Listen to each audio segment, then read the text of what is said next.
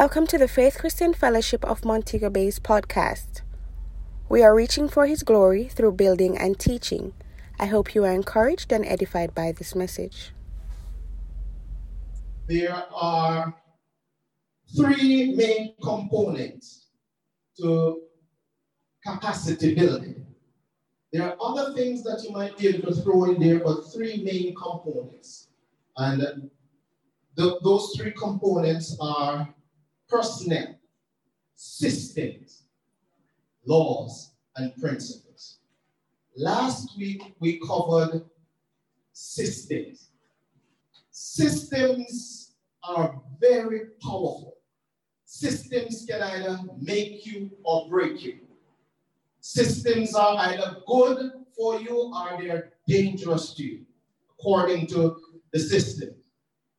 It took one night to get Israel out of Egypt, but it took 40 years to get the system of Egypt out of Israel. That's how powerful systems are. There are some systems that have been controlling some people all their lives and have hindered their progress because they're not the right systems. So we declare to you this morning that the kingdom system, the government of the kingdom of God, is the mother of all systems. It's the best system. It was designed for you, and every other system is fraudulent. That is why the scripture tells us that the kingdoms of this world, all the systems of this world, the kingdoms of this world shall become the kingdoms of our Lord and Christ. So we choose to anchor ourselves in the kingdom system. Today I want to start sharing with you on laws and principles of the second component of capacity building. And that is very important. There's so much information on it that I want to actually share this one over 2 sessions. Laws and principles. God is interested in us abiding by the laws of the kingdom. It is very, very important that we abide by the laws of the kingdom. God built success into everything that He created, according to Dr. Miles Monroe. That's a quote from Dr. Miles Monroe. God built success in everything that He created. God's a God of intent. So God is your creator. That means He built success into you. I don't care what is happening in your life right now. God built success into you when you were created. And it is for you to find the right formula to pull out that success. But it is there in you. And we are determined that we're building our capacity to ensure that that success will be realized. But the success of any product will be realized when you apply the laws and principles that were designed to govern that particular product. We as people, we're masters at applying our made-up laws to products that we want to work our way. We are used to purchasing an item, for example, an electrical item, and we try everything to get that thing to work. Then when it can't work, we go and read the manual to see what the laws are to govern it. We don't check the laws first that govern it. We just try all of it. The laws of the kingdom of God were designed to bring the best out of you. That is why we again reiterate that the kingdom system is best for you, because it can pull the success out of you in a way that nothing else can pull that success out of you. And we're not talking about just being baptized, you know. That's very important. That's a process. You get born again, get baptized, filled with the Holy Ghost. But we're talking about living by the kingdom principles. It's the principles, the laws of the kingdom that will pull up the success that is in you. God created Adam for success and gave Adam some instructions, laws that should guide that success. Adam diverted from the instructions of the Lord, from the laws of God, and compromised the success that God intended for his life.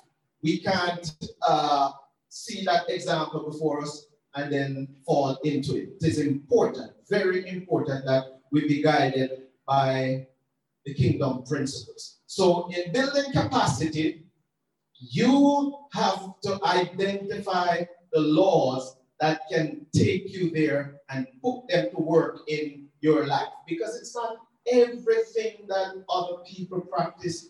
You have to practice every style that they have. It might not work for you. You have to identify what is going to pull out the success out of you.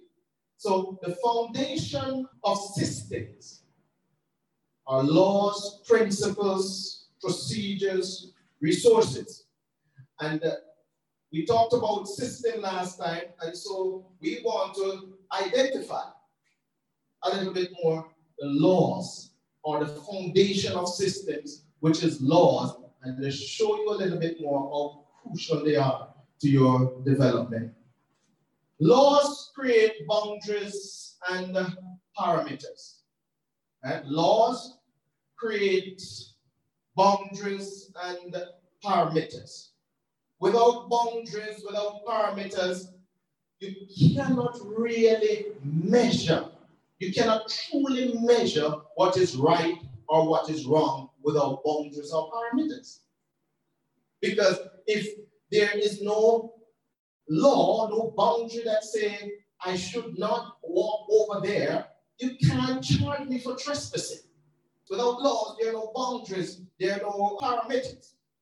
And it is very important that we understand that the laws of the kingdom of God creates boundaries, parameters in which we should operate so that we can get the success that God intended for our lives. So you think about something like sowing and reaping. One grain of pea can produce hundreds, thousands of grain of pea. But somebody have to obey the law of sowing and reaping and put that grain in the ground on the right condition for it to produce that kind of weight. If you keep that pea grain on your window ledge, and even if something sprouts out of it, it will not produce the harvest that God intended. It must be guided. And God is depending on us to ensure that we allow the laws of the kingdom to guide us. God is the one that originated. God originated laws and principles. And this is very important. God originated laws and principles. And if we read Exodus chapter 20, we will see how God himself brought Moses into Mount Sinai and gave him what we call the 10 Commandments. Allow Moses to write them. Always remember that God is a God of intent.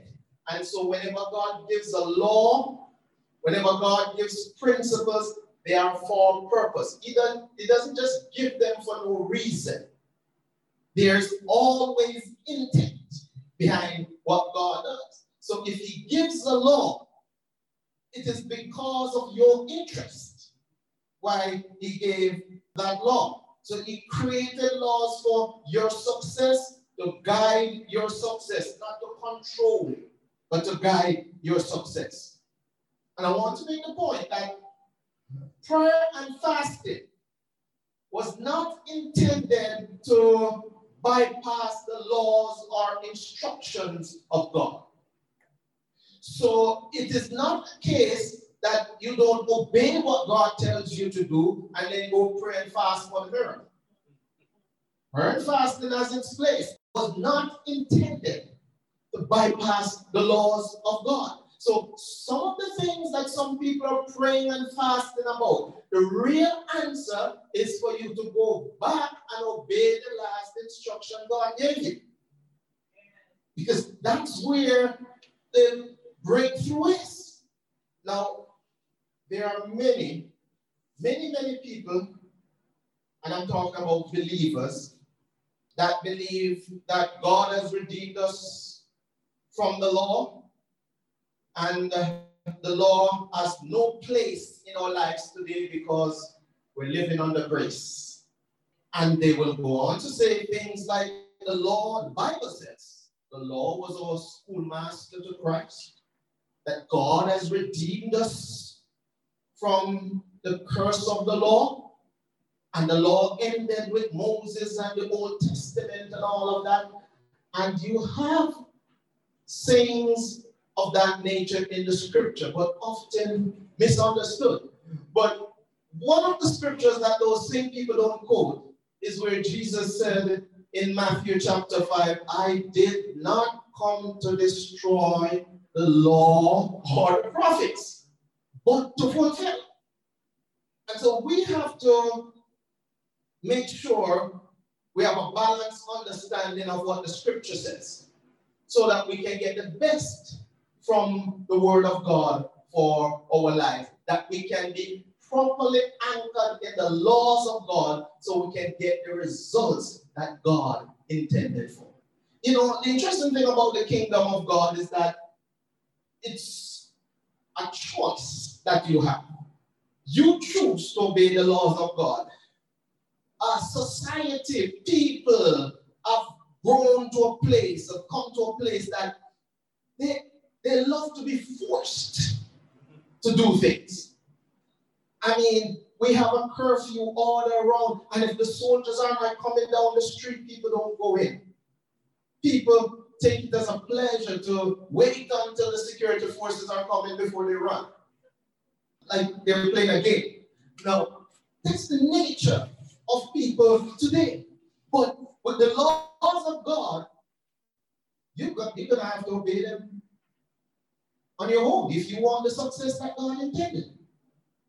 And I want to read two scriptures just to point out the importance of the laws of God in our lives today.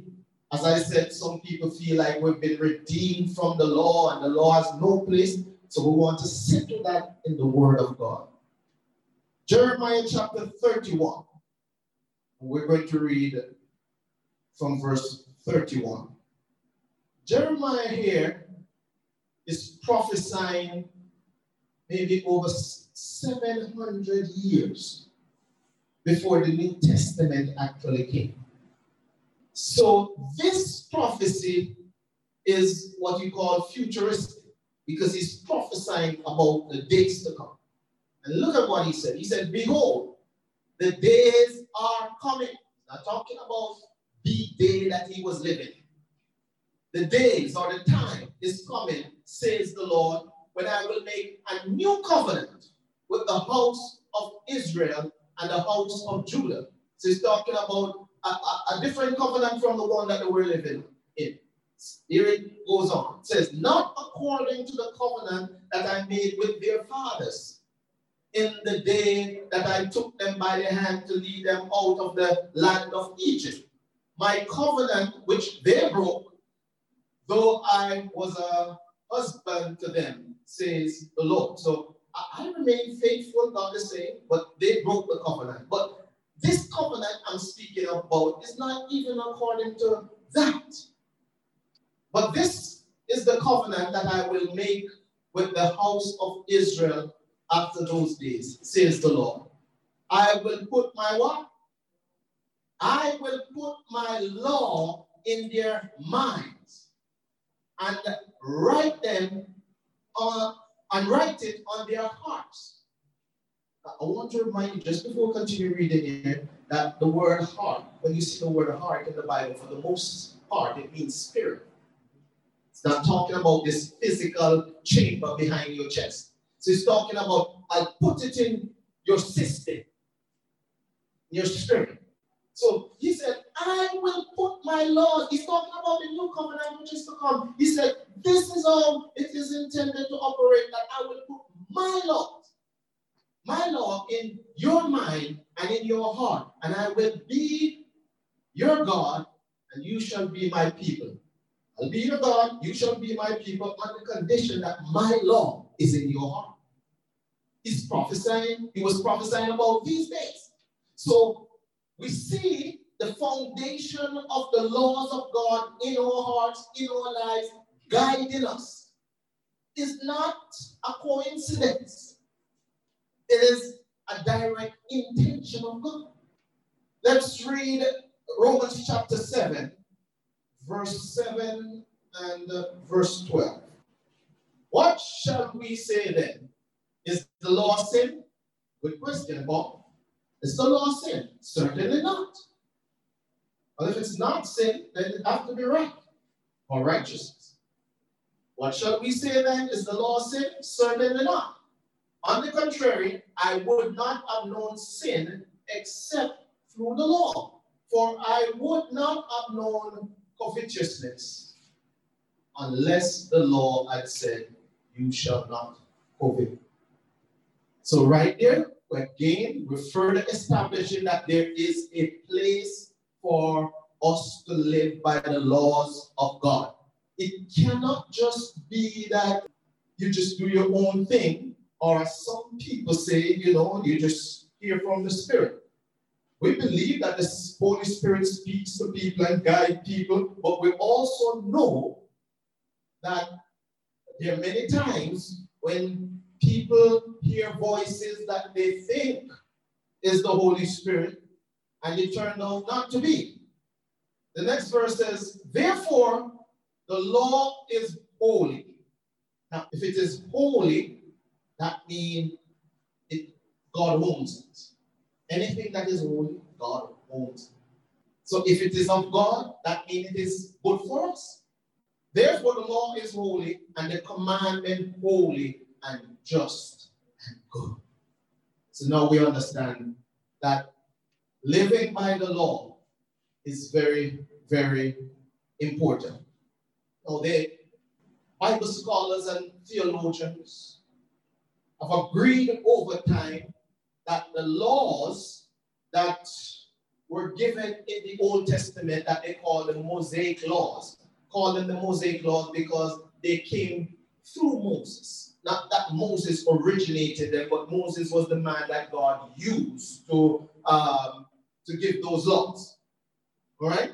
So theologians and Bible scholars have all agreed on 3 categories of the law in the Old Testament, which I believe will bring far more light to the understanding of laws. There are 3 different categories of laws in the Old Testament. The first set of laws is the civil laws. We're given the civil laws. Then there were the moral laws. And then we have the ceremonial laws. Let's start with the ceremonial laws. The ceremonial laws were very interesting because the ceremonial laws, this type of law, was directly related to Israel's worship, right? The ceremonial laws, this type of law was directly related to Israel's worship. Right? You can read more about that in Leviticus chapter 1, verse 1 through 13, and continue. The ceremonial laws pointed to Jesus Christ and were no longer necessary after the death and resurrection of the Lord Jesus Christ, because they were pointing us towards Jesus. So once Jesus came, there was no more need for the ceremonial laws. So we're not any longer bound by the ceremonial laws, but as I said, the principle, God always have intent in what he's doing. The principle behind those laws can still serve our interest as far as guiding us, because the idea was to get people close to God and to worship God. But the fact that Jesus is here, the process would have changed. And this is where I might get myself in a little trouble with my Sabbath friends, because this is where there's some misunderstanding as it relates to the laws from the Old Testament, because many of the laws that some people propose today are ceremonial laws. It's not that they were not given to Moses and were not put into place, but certain laws were our schoolmaster to Christ. So no need to continue with some of those. So the ceremonial laws would speak to the festivals, laws of atonement, offerings, priestly duties, and all that kind of stuff. So this is the kind of law that would speak to the priest going in on behalf of the people once a year to represent the people before God. The priest alone being able to go into the Holy of Holies. But with the coming of the Lord Jesus Christ, with the new covenant enacted, the priests don't go in on our behalf anymore. In fact, we have been made kings and priests. So we go in to the Holy of Holies for ourselves to interact with God. Aren't you grateful for that? That we can walk into the Holy of Holies like we did this morning and say, Lord, I love you. We place you, Lord, on the highest place because you are the great high priest. We worship you and adore you. Incredible, awesome God. And have transmission from the high priest into the great high priest into your life. So that speaks to the ceremonial laws. Sometimes you will find legislators and governments sometimes adjusting what we call the letter of the law, but the intent still remains. And I say that to remind you that there are two sides to law. There is the letter of the law, which is the written document, and there is the spirit of the law, which is the intent. So sometimes the letter of the law might change. That's nothing unusual. But the spirit of the law is what is even more important. So you will find people going to a parliament and they change because they think certain laws are outdated. So it was intended to deter a certain crime, but in the society that we live now, adjustments have to be made. Now, notice where they really have serious problems is when they try to change the intent, the spirit of the law. So when they try to change the abortion law, so to speak, to make it legal, you're changing the intent of the law. That's where the problem comes in. Notice the kind of resistance. It's the difference between the intent of the law and the letter of the law. I want to take a look at the civil laws. Just explain a few things here about the civil laws, and then we'll go on into the moral laws. Civil law dictated Israel's daily living. Deuteronomy chapter 24 speaks to that. The civil law dictated Israel's daily living. You see, modern society and culture are so radically different today that some of the civil laws that Israel practiced has no place today in terms of the letter of the law. As I said, the principles behind the law might be still relevant, but the letter. In fact, the civil law in Israel used to deal with disputes between individuals. And in those days, they would have places like cities of refuge, that if people commit certain crime, they would be sent to the cities of refuge to stay until a resolution was brought as it relates to those crimes. We don't quite operate that way today. So for the most part, the civil laws expired with the demise of that kind of culture and government. So the civil laws would deal with things like how you treat the poor, death, divorce. Some aspects of divorce was according to the civil laws. And you see, these are so very important that we understand, because sometimes we just jump on something in the New Testament and say, the Bible says this, and you don't understand the root of it. That is why you would find statements sometimes like God said, Jesus said, Moses said this, but I say, because the original position of Elohim was not really that, or the intent might be the same, but that's not how it was intended to function. I hope I'm not losing him. The whole thing of even kidnapping and all of that is not something new, because those were dealt with in the civil laws in Israel in those days. And then we come to the moral laws, which are very important.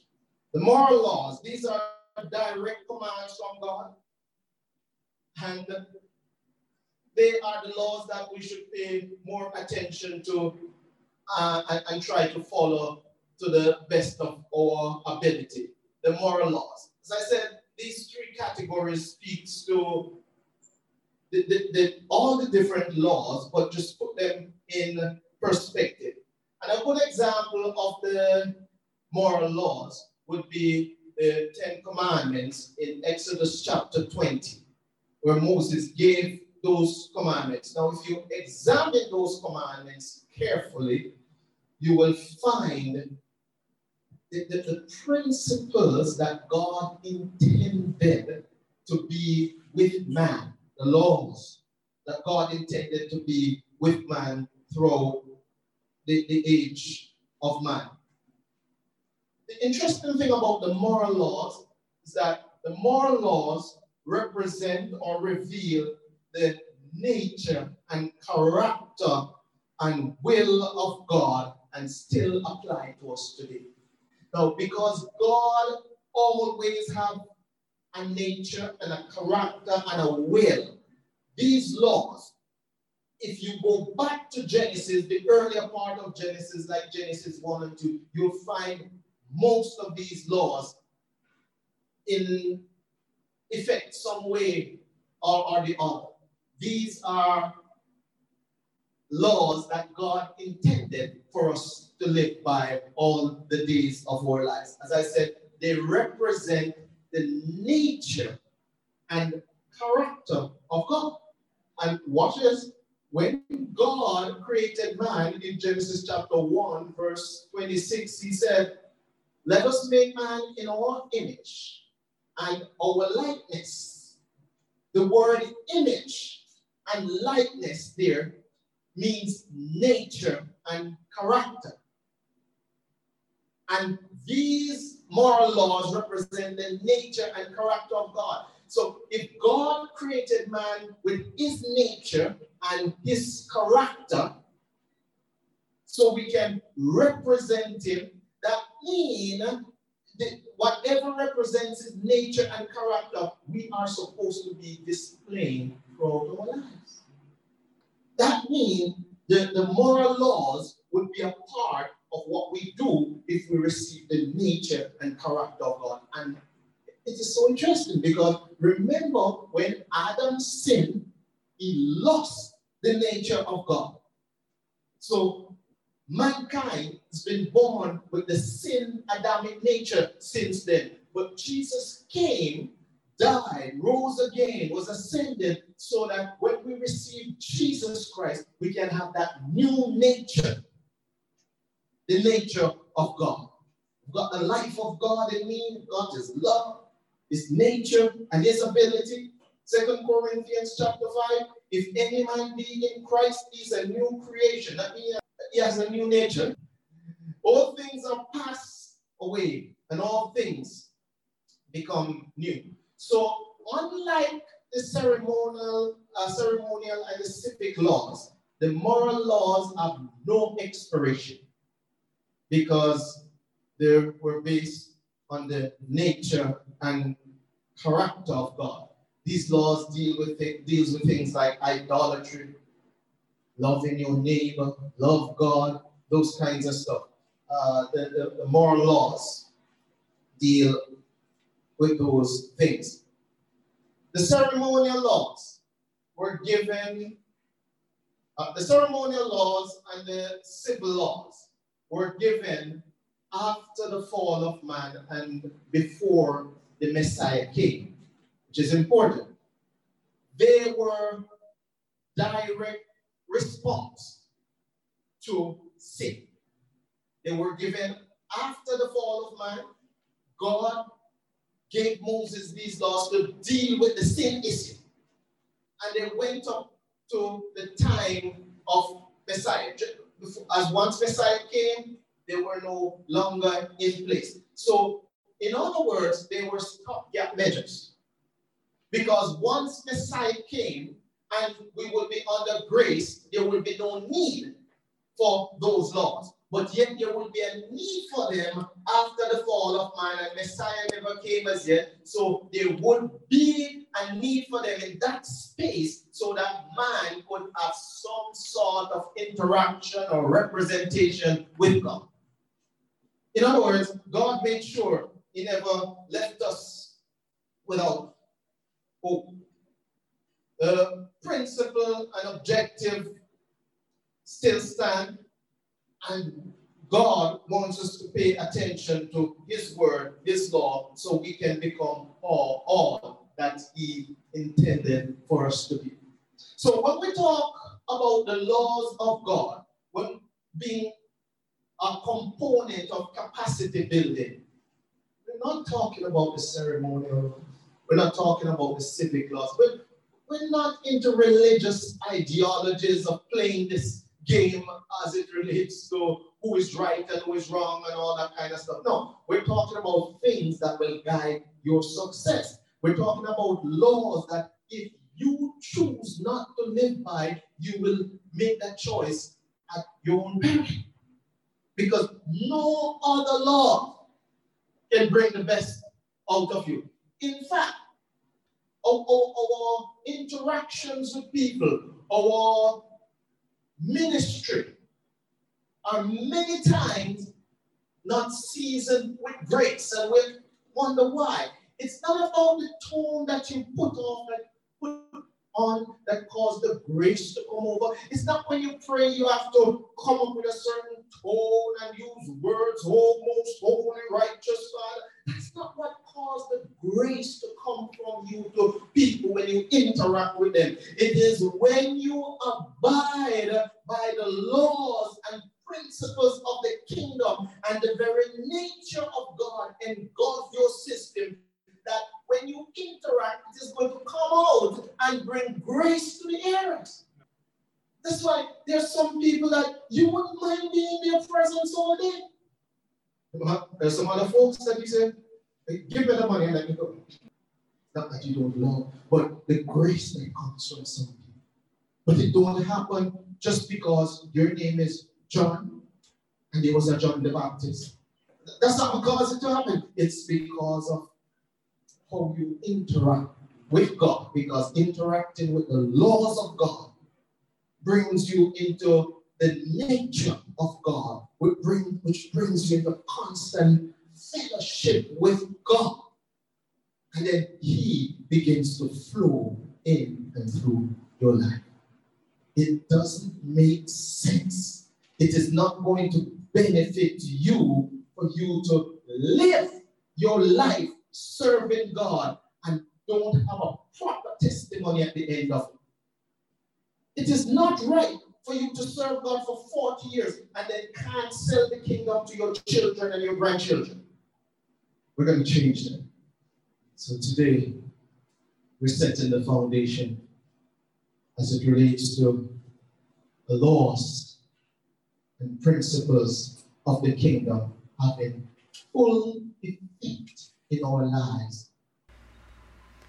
We thank you so much for joining us today. God bless you and have a great day. You may contact us by email at fcfmontegobay@gmail.com or follow us on Instagram at fcfmobay and on Facebook at FCF Montego Bay.